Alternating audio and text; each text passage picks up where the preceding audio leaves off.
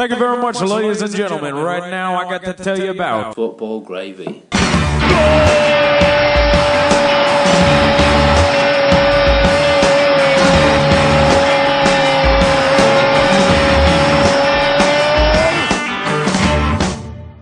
It don't matter if you join the circus army or navy, because there's nowhere to stop football gravy. We're back, ladies and gentlemen. Welcome to the show. My name is Mark White, and as always, it's my pleasure to say hello to Mr. James Ower.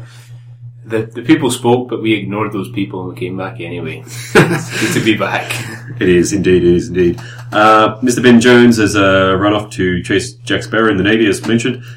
We've sought out new talent. We scoured the world to find someone with the skills, the voice, and the knowledge to fill that void. And James Richardson was busy, so instead we've got next best thing. We have Mr. Gavin Stone. Hello. Hi guys, nice to be with you. Good I feel like I hope I'm more of a Luis Suarez, kind of joining a elite company and I step up to the game. Yep. Not more like a David Moyes, who clearly... We'll soon find out. Yeah, so if you sack me by the end of the night, then I'm clearly heading to Spain to manage some crappy club. If you start babbling about conspiracies within the first 5 minutes in the fixture list, then we'll know you're in trouble. Yes. I want to get you a bite guard very soon, though. Anyway. Yeah, hopefully I haven't bitten off more than I can chew. Oh. Yes, it begins. Early pun, I like it, yes. I'm clearly here for puns and that's it. Yeah, very good. Good. Get listeners up to speed. The teams you follow, your football career. You just 30 seconds, 20 seconds about that. I've been a Crystal Palace fan for as long as I can remember, although I liked Everton when I was a very young lad. And but yeah, I was there in the early glory days of Palace for FA Cup finals and finishing third in the league. Was that Pardew's heyday? That was actually, it took him a while to get taken in by the fans. It was Coppell's heyday, and Wright and Bright and Eric Young and Andy Thorne and all those. Yeah, okay. Eddie McGoldrick. Good. Yes, classic. Yeah.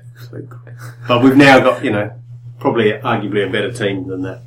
I heard just someone saying the other day that they think it's Palace's best ever team. Well, the thing about it is when a sub comes on and I look at the 11, you're not sat there going, "Oh, get that dickhead off!" Like, what is he doing? There's been so many times, and you watching Palace, you're like, "Oh, don't bring him on or take him off." And now I'm kind of like, "Oh, no, I quite like him." Yeah, what are you doing? Spoiled that choice. Yeah, it's like we've got a squad. What's going on? Okay, good. Welcome once more. As always, if you want to get in touch with us, facebook.com/footballgravy and footballgravy@gmail.com. Now, as always, we will go into our opening question, and rather fittingly, as we've replaced Bendy and Gav, if you could replace anyone in the world of football, who would you replace and why, Mr. Jim Ower? So obviously we've been out of the game for a while, so I don't have a funny answer because I've just been so miserable that I've not been able to do podcasts. I'll just go with a practical one. I would basically replace all commentators with Martin Tyler and Gary Neville because they're just tremendous and it would make all football watching a more pleasant experience. Simple as that. That's a fair call. I think, that'd be excellent. I'm just trying to think of who would miss out on Robbie Slater and Mark Bosnich. Yeah. Andy Walker, Andy Townsend. Just life would be I would possibly cease a lot of wars. Stop Andy Townsend talking about in and around. I'm sure society as a whole would just progress so much further. Yeah. Good opening shot across the bow. Mr. Gavin Stone. Yeah, I'd like to see one of the old school comedy managers come back in and manage like one of the big clubs. Redknapp got close with Spurs, but you just bring back Bobby Robson and stick him in charge of United for a little while. And I'm thinking Barry Fry. Yeah, Barry Fry would be awesome. How that man never managed a club high in the top two. Oh, he made it to the top second division. Yeah, he did. Peterborough got him up, but he would have been classic. Just imagine him at Arsenal. Now, boys, stop passing it along the floor. Jesus, what are you doing? Just play down the line. Yeah. So send Mertesacker up front. Yep, that'd be perfect. Yeah. That's what Arsenal need. Yeah, I'd like to see that. I'm all behind that. Alright, nice. I'll go with a slightly different tack, and Rooney hasn't been playing so great lately. I think it's 5 goals in 9 months or something. So I would replace Wayne Rooney with me, because that would be kind of fun. I think it'd be pretty awesome. Just if we're going to take this rule and run with it. I'm not going to get any other opportunity to get in there. So you would have to see Van Gaal's balls, though. Eesh. I mean, his face is bad enough, but yeah, that's a tough call. World famed football money playing in the EPL versus seeing his... I'll just stay as a podcaster, I think. So. No, I want to see the moment when you score your first goal in front of 70,000 at Old Trafford and you whip off your shirt. Yeah. Oh, yeah. And run around and They'll play that unleash footage. the beast. That footage will be played side by side with Giggs when he scored that goal for the FA Cup run for Arsenal. And it would be Giggs will hang his head in shame. Well, he's got a girly chest, doesn't he? Yeah, he does in comparison. Yes, he does. He does. Okay, well that's me. And because I'm self-indulgent, I'm going to give me the points this week. Anyhow. Narcissist. Yeah, that too. Well, you got to be if you're going to play in the EPL, like you're about to, so. True. Yes. Okay, so EPL weekend is, of course, over. It's big matches with some of them huge historical context. None was bigger than the two powerhouses of Manchester City and Newcastle United. Aguero became the 5th player in EPL history to score 5 goals in a game in record time. 6-1 winners they were. Jim, you tipped Newcastle to be nowhere near the relegation battle in the previous pod. And listen, it's early. It's early. It's early days. Although it doesn't look like it, we're a lot better than we were last season. Yeah. Wijnaldum's a great player. And Mbemba's good. I still have faith we'll finish 17th. So this was a fluke by City? No. Well, to be honest, Hart made a good save when it was 1-0 to Newcastle. It could have gone 2-0 and then it would have been 6-2. So.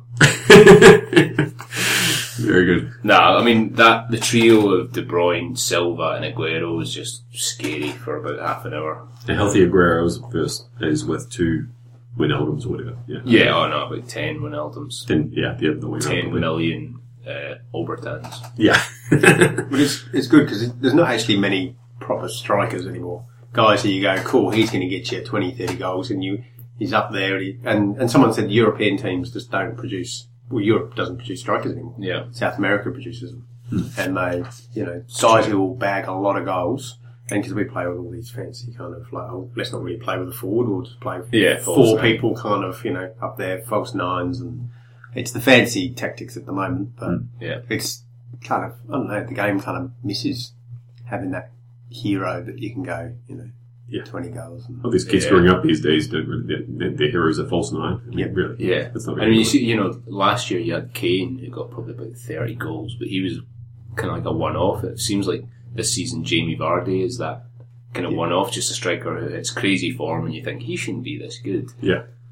Or Glenn Murray scoring 6 goals in 7 games or something. Yeah, missed a penalty though.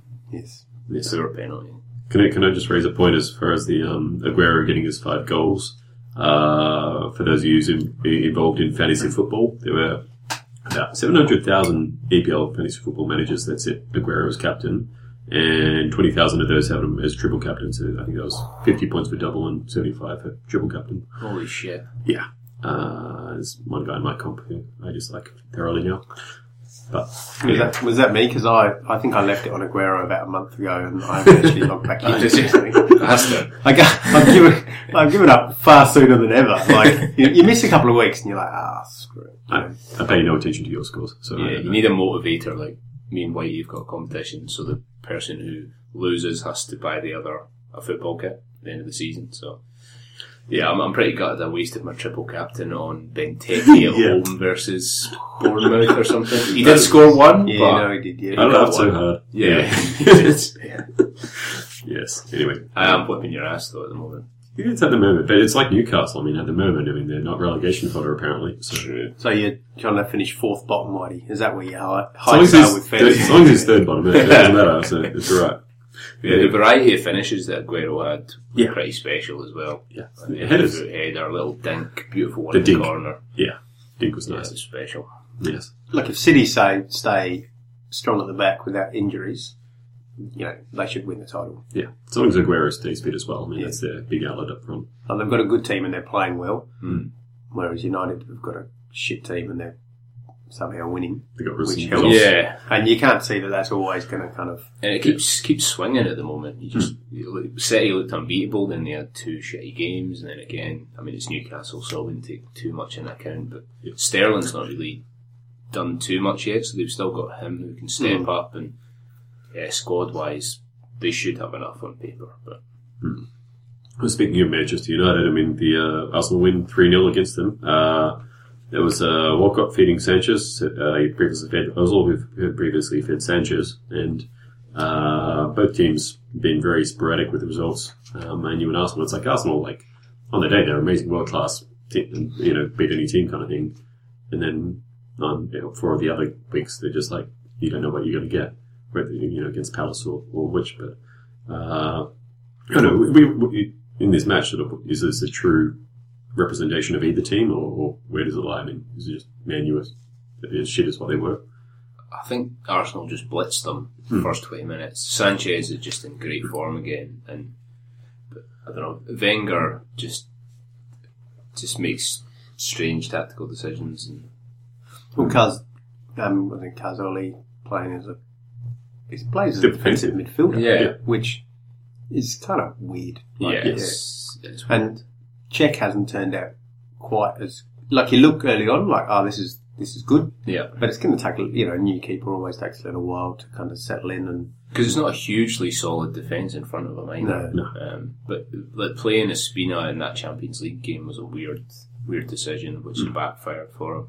I'm always curious about things like that, as far as when main one is dropped, or even just other general selection things. I mean, only the people in the club in the inner circle sort of know fully what's going on with players' heads or their injuries and things. I mean, like last season or season before, Shane Long had an injury which the club was trying to hide for a while, and that's why they weren't playing him very often. But sometimes it is just probably down to a manager saying, "I'm going to give this person game time," or I don't know, or punish the other person or something like that. But it's just you never know too much. But it's always I don't know, it's kind of addictive listening to stupid phone-ins and that, and people going ballistic, and you're like, just let it go. But yeah.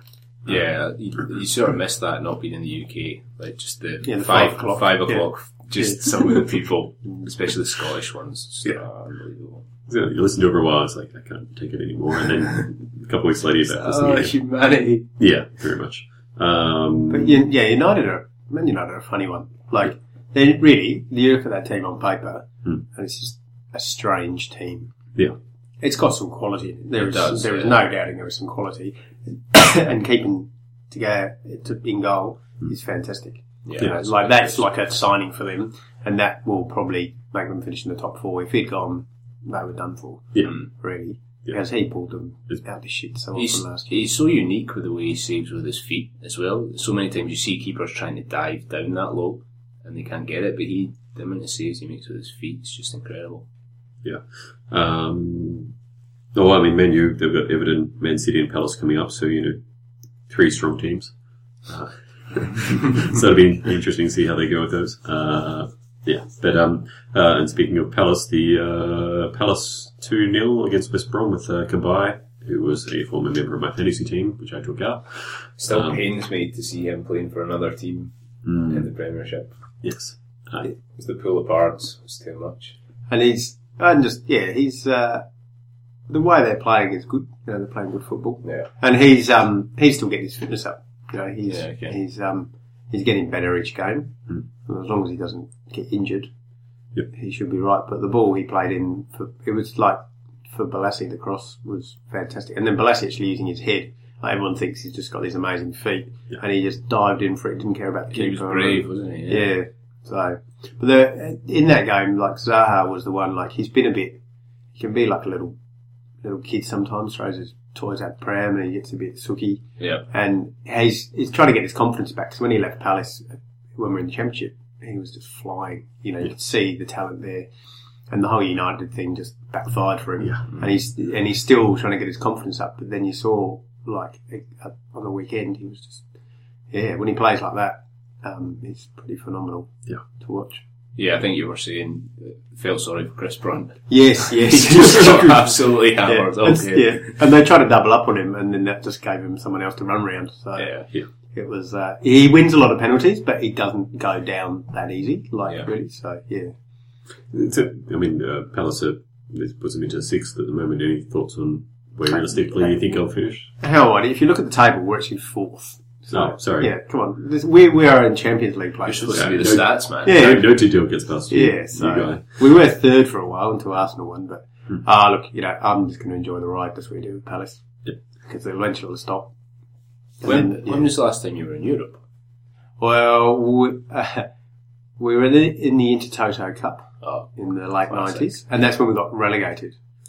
And for some reason, it's the year that we'd made the FA Cup semis or something, and by some weird quirk, we got into the Intertoto Cup and got relegated, and that was rubbish. And we were going bust anyway. But we were our history was all changed by when we finished third. We were supposed to go into Europe. And it was just when the English clubs kind of came back in, and there was the whole, after the hooligan ban. So, and Liverpool, the FA gave Liverpool an extra year ban. And Arsenal finished top, Liverpool was second, and we were third. So Liverpool was supposed to get the extra year ban, so we were going to go in the UEFA Cup. And then the FA looked and went, oh shit, we're not going to let Palace in Europe. Liverpool learned their lesson. They can go back in. And we got shafted. And then Ian Wright left for Arsenal. Yeah. And, the rest is history. So we try and get back if you get into Europe? Oh, that'd be fun. But yeah. It's hard because we've been in Europe the last 4 seasons in a row. Newcastle, wow. No, not Newcastle, they're deadies. And it's hard. You want to go back so badly, but it's tough. Yeah, it's, well, I haven't seen them play for a long time because every time we go back, it's like the wrong time of year. It's summer, Yes. One day. Everton 1-1, the other sort of big derby match, which probably the big implications was, of course, Rodgers going. 3 years left on his contract as well. I mean, I was thinking, is this going to be the time when a club actually sticks and is very, very patient with a manager, or is it going to be the same thing of string of results and, very bad results, and he gets the arse, and it's the latter. So Klopp's very much lined up to take things on. Rodgers made a good point, and he said they've finished fifth, and they've got the fifth highest wage bill. And he said that kind of, there's a lot of correlation in that. They've signed a lot of players, but they're not players on big money. Yeah. No. They're not big names. Danny Ings is surely not earning that much money. Yeah. No. And the transfer's out of his hands a lot, and the transfer policy was a bit hit and miss. Like, I don't know, the pieces didn't seem to quite fit. And on you go. I was just going to say, as far as the transfer policy, I mean, there's always the whole thing of, unless you're in that inner circle of Liverpool, you don't know who's fully responsible for who chooses who comes in and not. And, Brendan Rodgers and other people in the club are only going to say certain, lines to the media as to, what actually happened. They're never going to be too frank until they're out of the job probably, and then it might open up a bit more. But I think transfer committee is in theory a good idea, sort of along the lines of Moneyball, if it's the club that's left to hold the players. But it's a whole thing of, the manager has to have a very big say in who they bring in and who they don't. And, so it's always interesting as to how it plays out with trying to do that whole committee thing. But I think because of the way he talked and some of the things he came out with, he kind of became a bit of a figure of fun, and I think that took away from what he did. Like, on that point, he does look like Mayor Quimby. So he does look like Mayor Quimby. He's got really dry lips as well, which is a bit weird. He kind of reminds me, like, if you put a little bit of eyeliner on him, he could be from like some 80s new romantic band. He's got a bit of a look about him. Like he does. And he's so small. Remember when I saw him next to Fergie before, I think it was before the Hillsborough sort of memorial game a couple of years ago, and he was really tiny even next to Fergie. Guerrero Towers out there. Yeah, almost. Now Sterling does as well. But I mean, that season he finished second.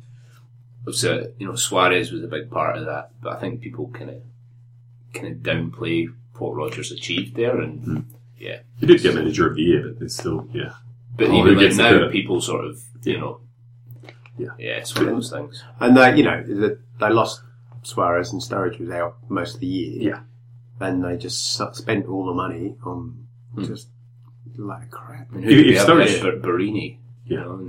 And that's what happens. Like, someone gets big money for a player, and all the clubs go, "Oh, I've got all that money. We're going to double it." And so it's really hard if you can actually say, "Well, no, we're going to buy players first, then we'll let you go." Yeah, that works out. Yeah.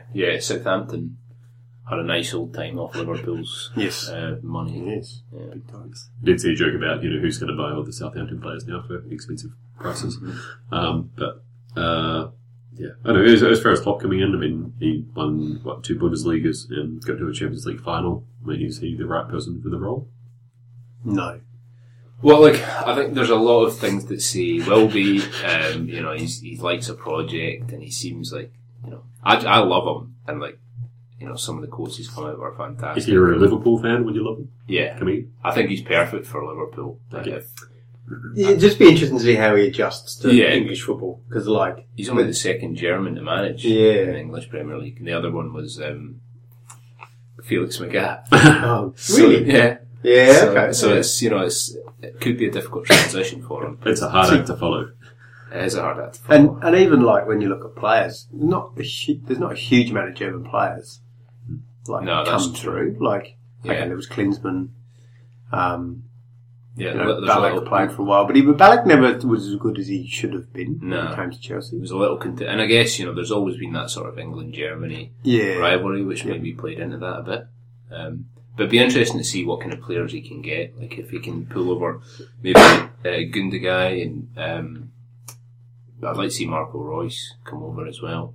But yeah, he's a good character to have in the league, I think, and I hope he does well, because I've got a bit of a soft spot for Liverpool. Yeah. It's funny how being a good character is sort of the importance of it, I guess, in EPL, as far as being able to, be in press conferences and what have you, and play up to the fans and media. Otherwise, the media will take you apart, and some managers do it better than others, but I think it's part of the spectacle. He likes it, as much as Mourinho's, some of the stuff he comes out with, but it's just the whole pantomime theatre of it all. And he was even saying about the Diego Costa thing. Mourinho was saying, you pay me bucks to see stuff like this. Yeah. This is it, the controversy, and people just being complete bricks and getting away with it. It's the pantomime. But anyway,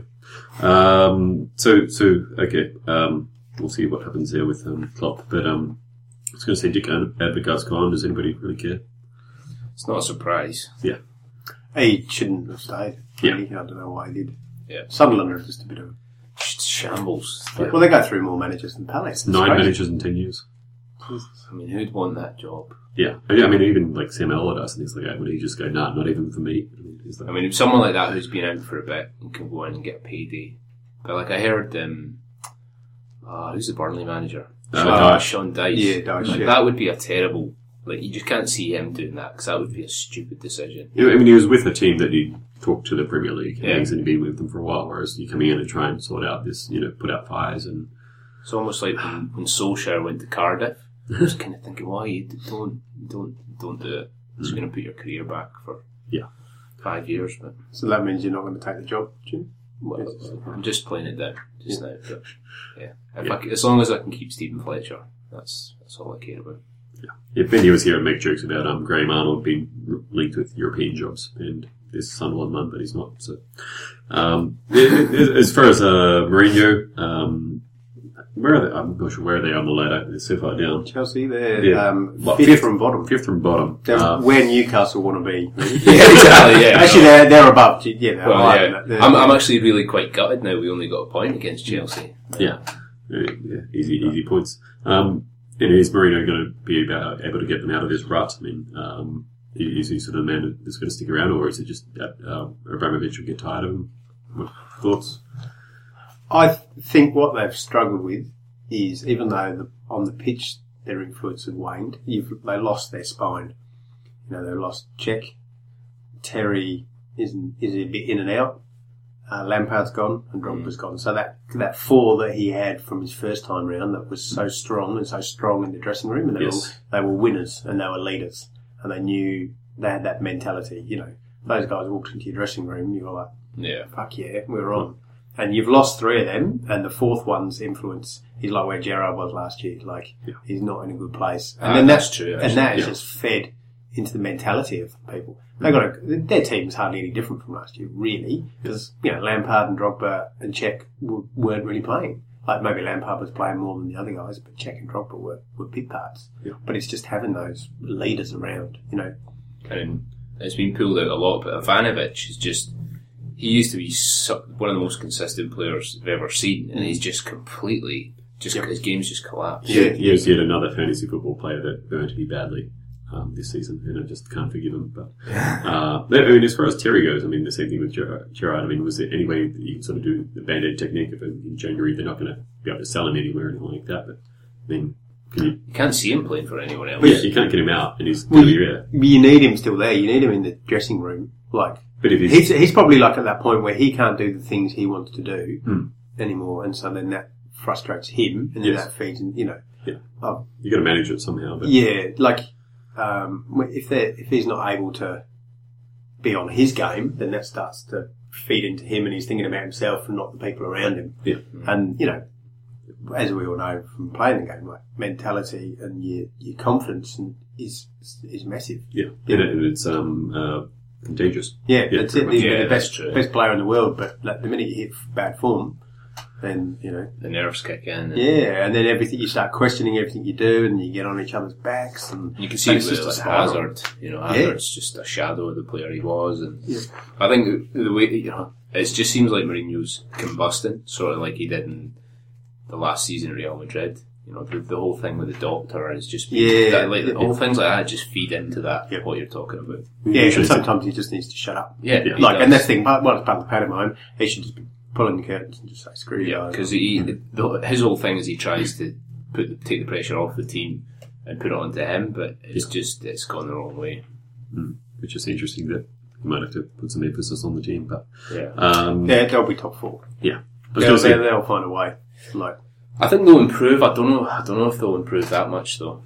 On the basis that Man City are the only half decent team, and the other big clubs are just as inconsistent at the moment. Yeah. But what's the gap? What's the gap at this point? Well, 8 points is Chelsea, and Man United are on 16. So Arsenal 16 and Man City on. So they're 8 points ahead. Yeah. So to be fair, that is still achievable. But it's going to take a hell of a turnaround. Yeah. Indeed. I was going to say, usually it's an ominous sign, but Chelsea have come out and backed Mourinho saying he's the man for the job. But usually that leads to sackings, but I think in the case of Chelsea, they'll stick by him.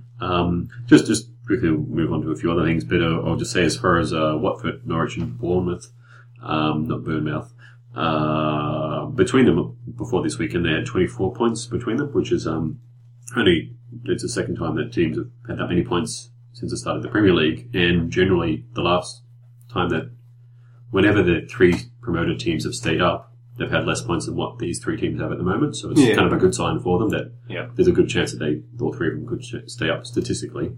It'll be interesting to see how that all plans out, especially with teams like Sunderland and Newcastle going so badly.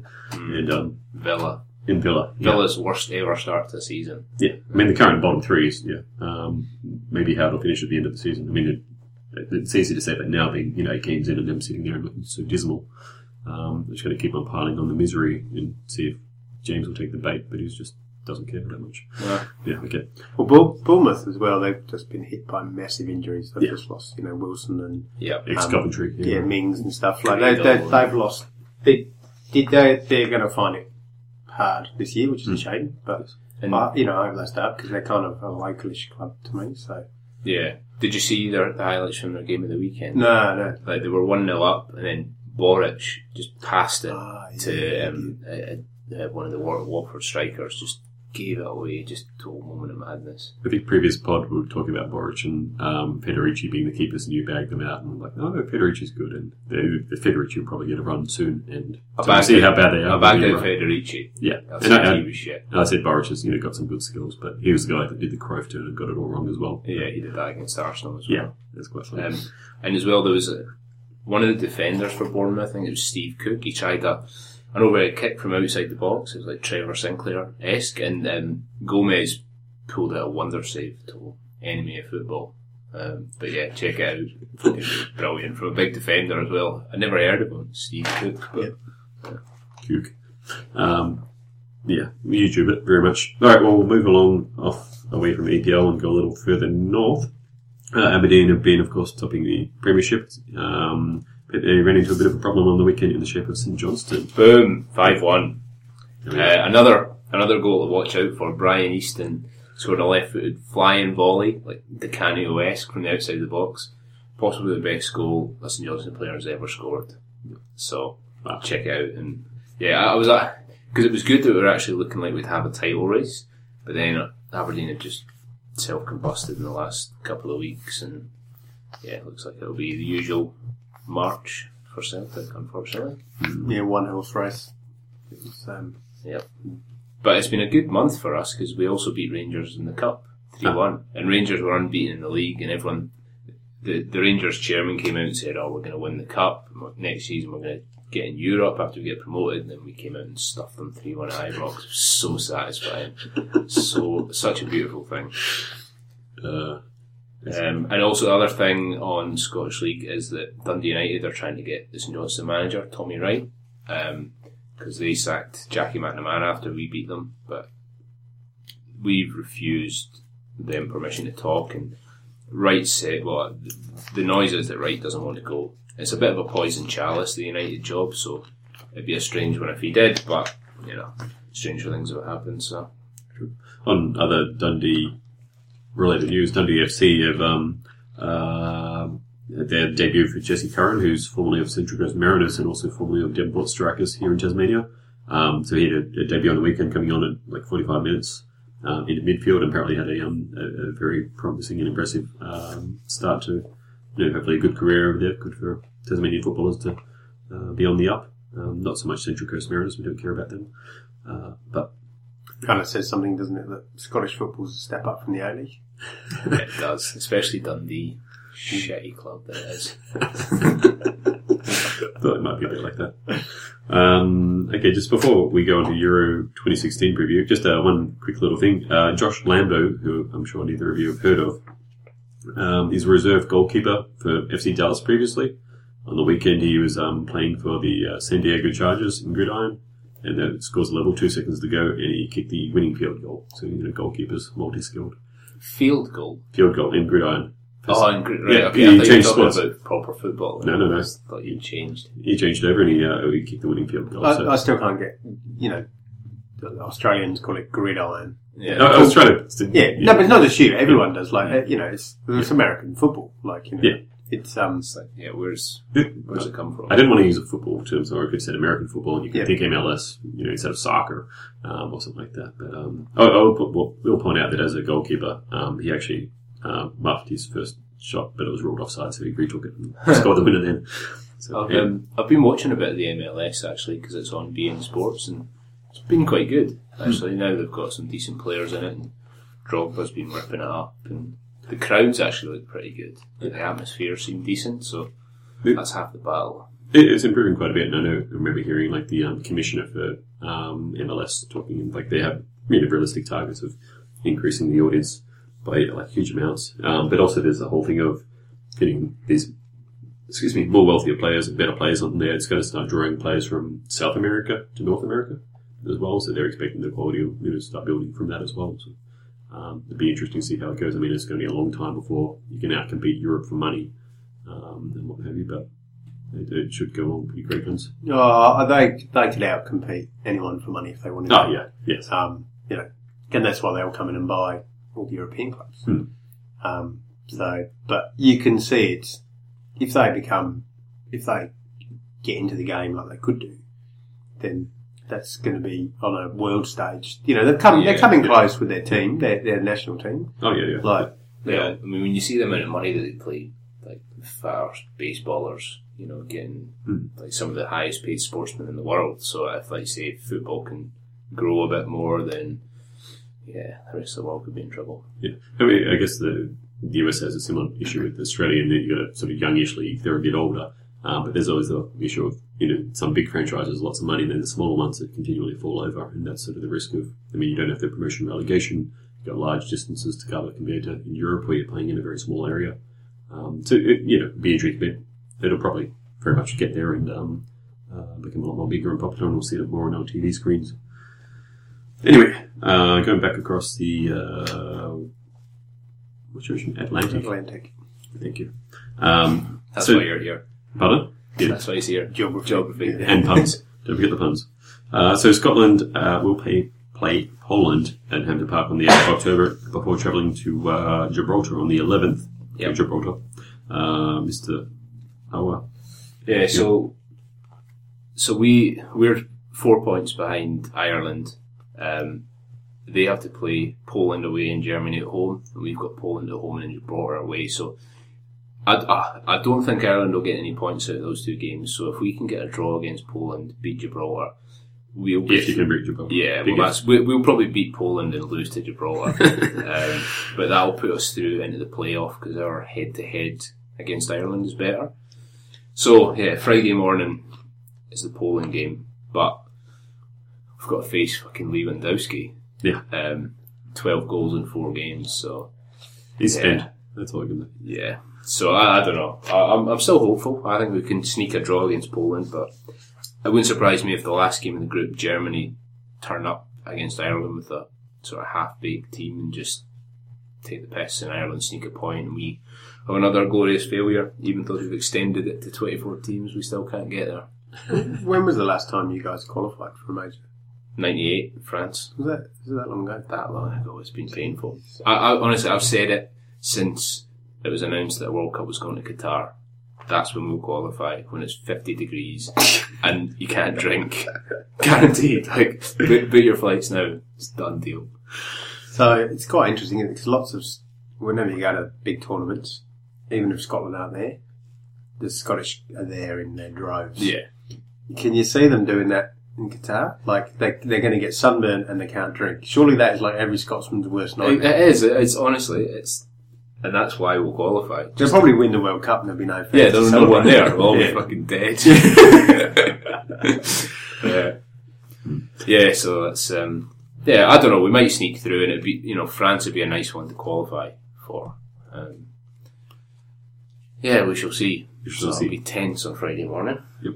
Okay, well, watch that space. So, with the Euros getting extended to 24 teams, I'm obviously for it because it gives Scotland a better chance and it's good to see teams like Iceland and that, but what's your thoughts, Gav?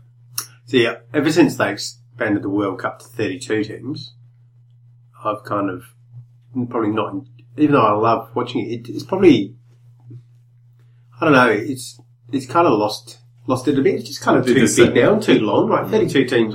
You kind of do need that many for a World Cup in some ways, but the old 24 teams, it worked. It worked well. I liked it. But I think for Europe, it just seems a bit too big. I remember when it was an 8-team tournament, 2 groups of 4, and that wasn't long enough. Yeah. And I think the 16 was just right. It's... With like the World Cup and the 32 teams, that's all I've ever known it as. But I mean, when it was smaller, I guess, same with the Euros, it was easier to keep across all the games. Whereas, watching the World Cup, you just can't see all the games. You can't keep across all the news of what's going on. It's just saturation of football, which is in some ways great. But lots of the smaller countries have improved, and it's just been a natural progression of it. I don't know. It's just if you spread it out.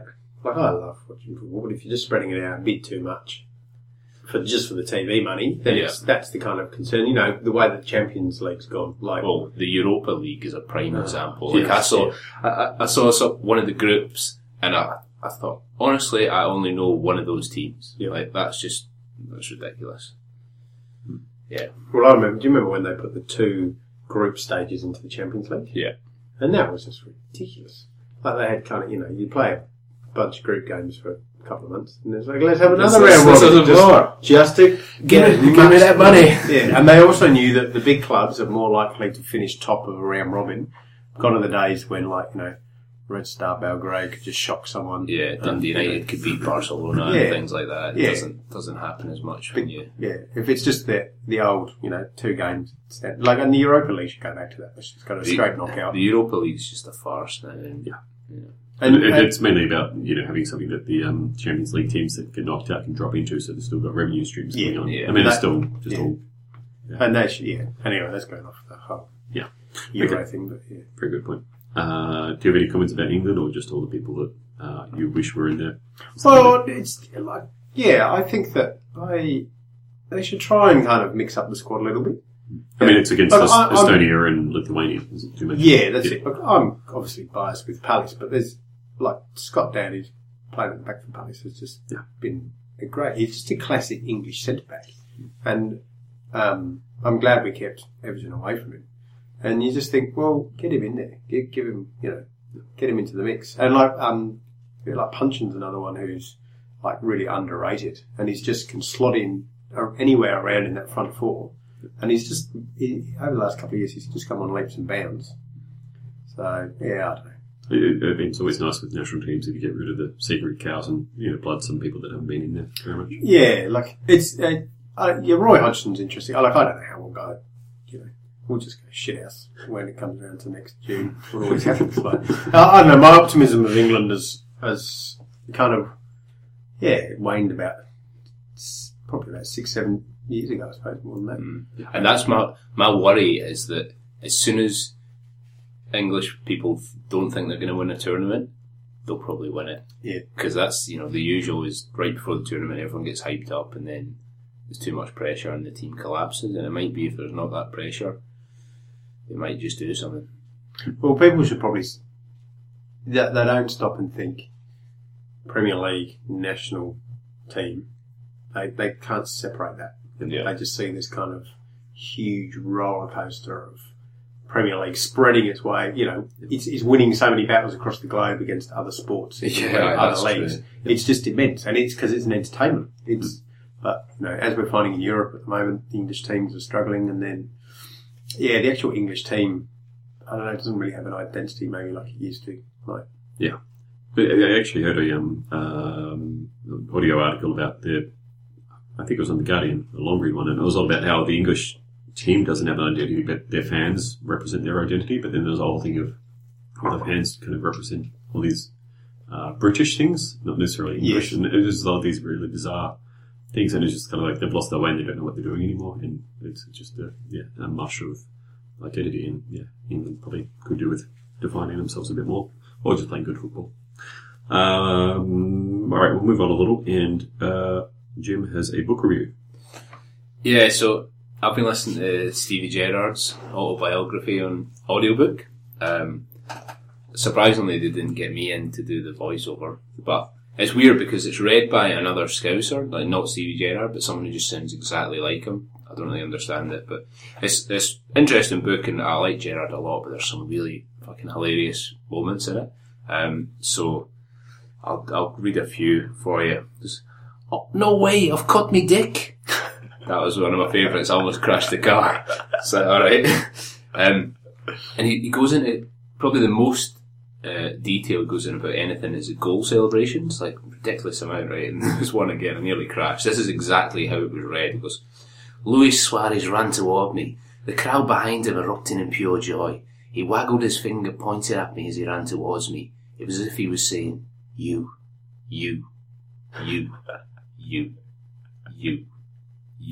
And I'm thinking, could you stop saying you? That's exactly how it said. So, it's been interesting. There's nothing sort of too,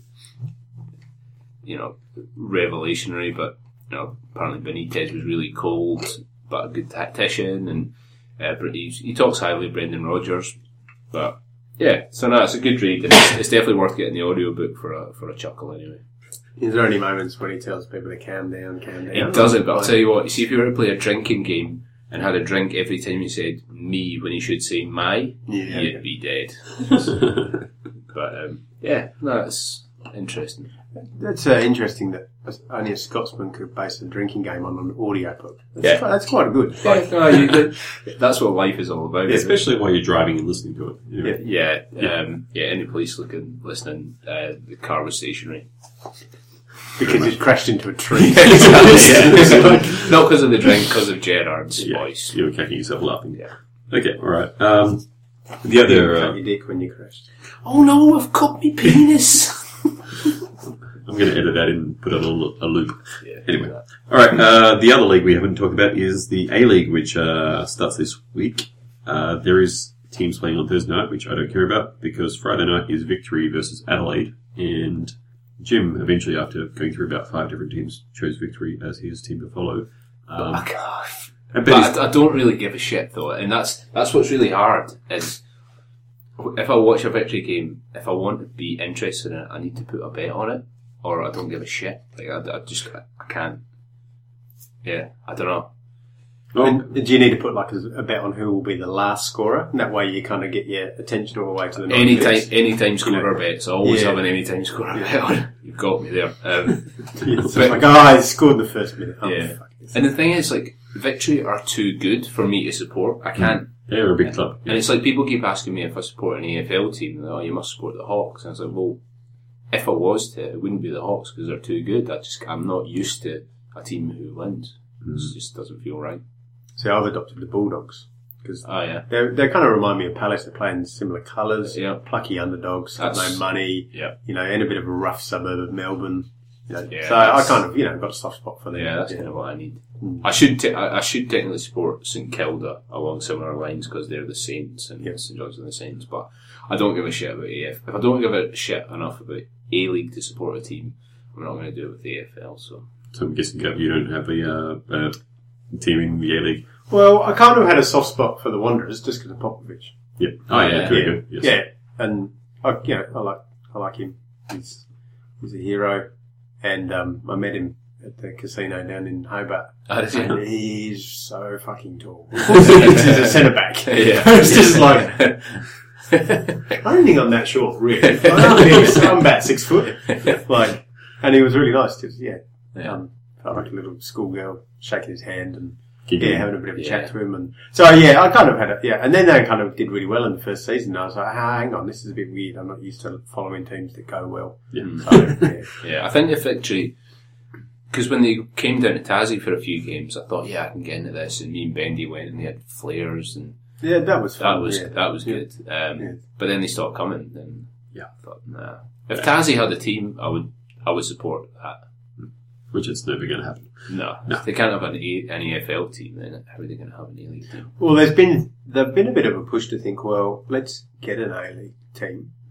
Because let's get in before they do get an AFL team. Yeah. You get in there and you steal that fan base and you still get those sponsors. And it's definitely growing. Like football's definitely taking over. And a lot with the kids as well, so it would be a good time to do it. Yeah, it's just trying to, and it'd be great to have a Tassie team. It would be hard about where you base it, and you can do that. You need a decent stadium, like in the north. It's not really. It would have to be a Aurora, really, wouldn't it? Yeah, and then that's not really good. The seats, it would have to be maybe KGB. That's probably the only one that's set up properly almost for football. Yeah. If we win the lottery, we could set our own team up. That'd be great. Yeah, that could work. Yes. Yeah. Fancy football comes to Tassie in real life. Yes. What do you mean? What about our team? We play fancy football. No, but I mean, we're taking it to whole new levels. Yeah. Okay. We'll take lots of steroids and stuff. Yes, Mel, we only won 1 million on the lottery. Wasn't it a 70 million rollover? No. I just bankrolled.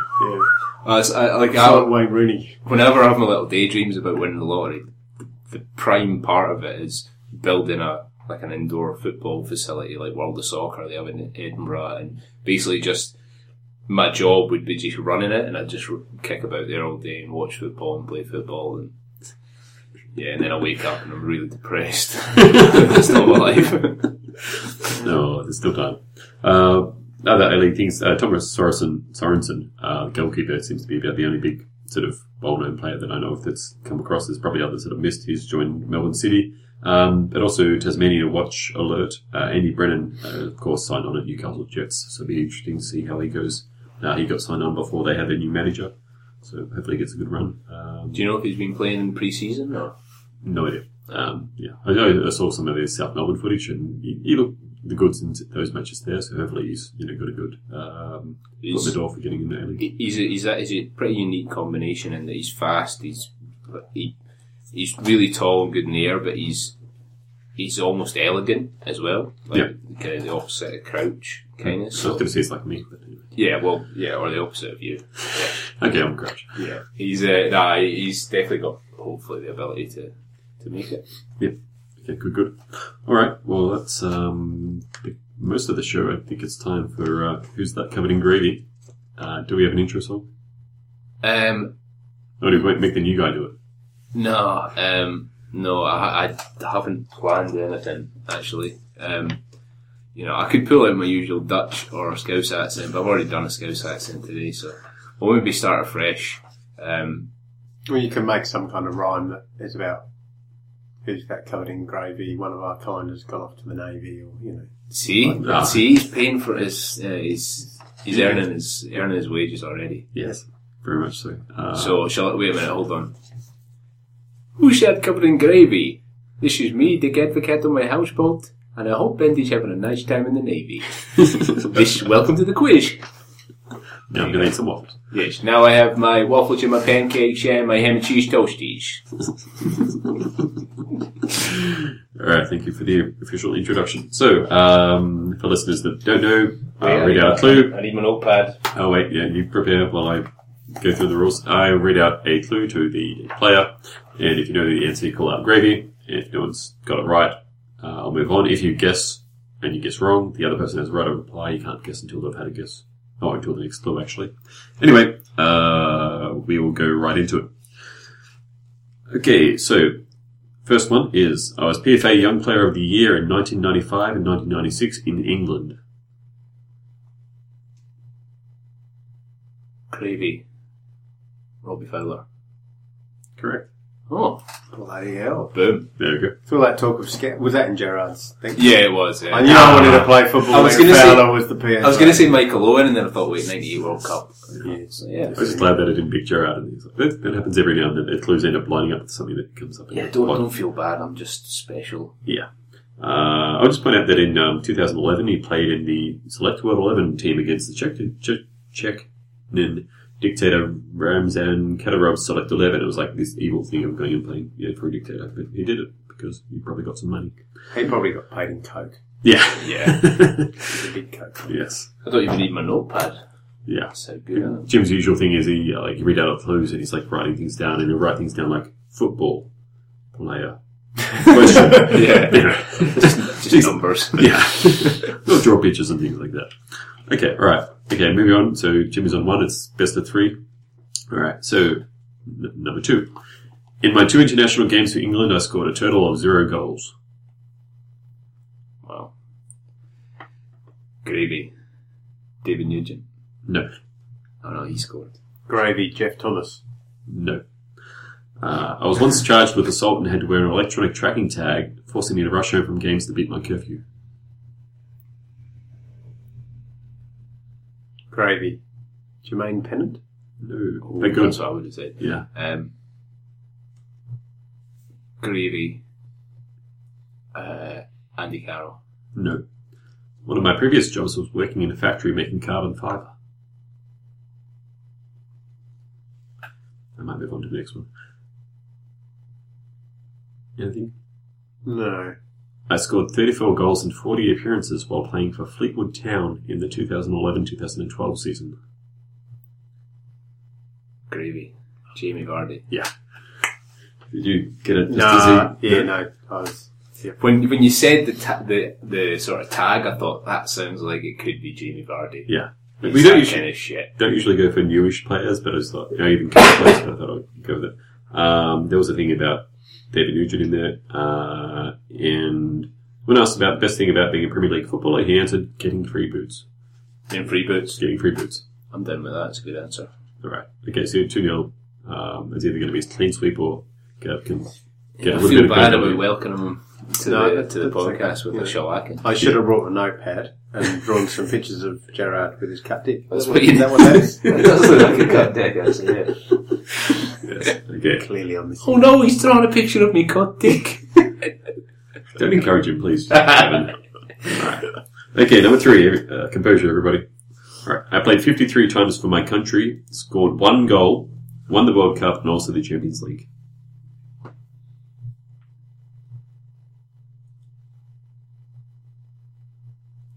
Gravy.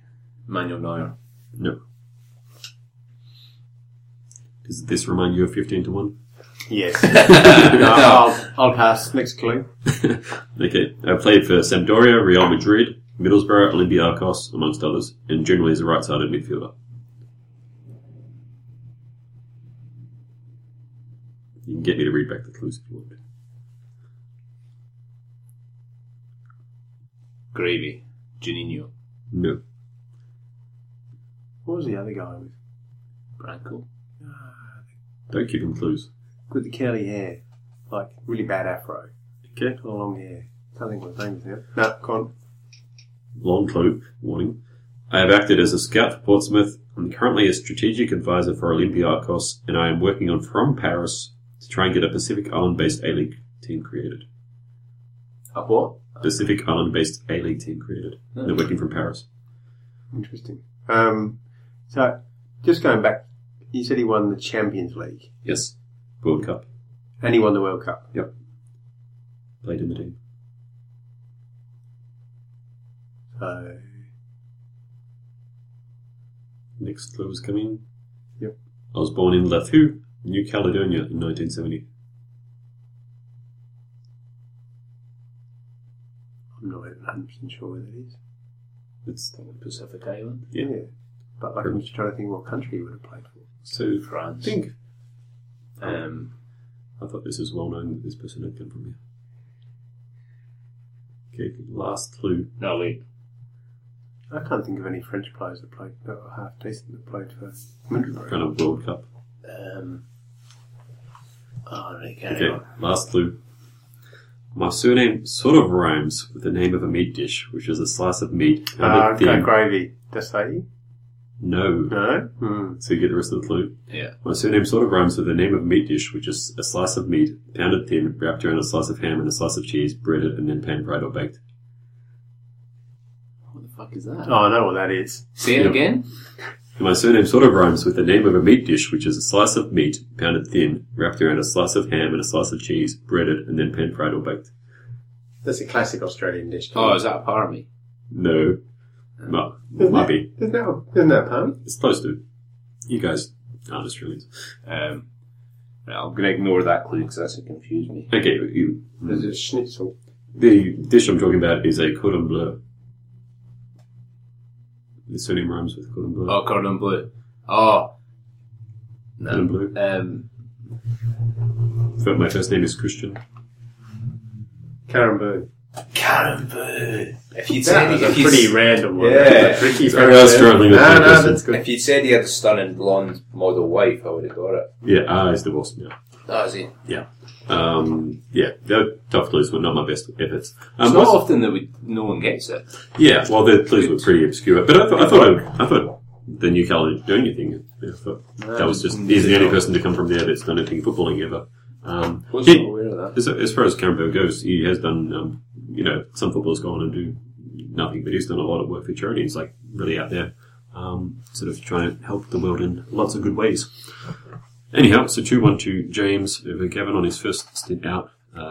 It's always difficult when you just freeze up and with the clues coming in thick and fast. That's why you should have notes. Anyhow, Doodles. Yeah.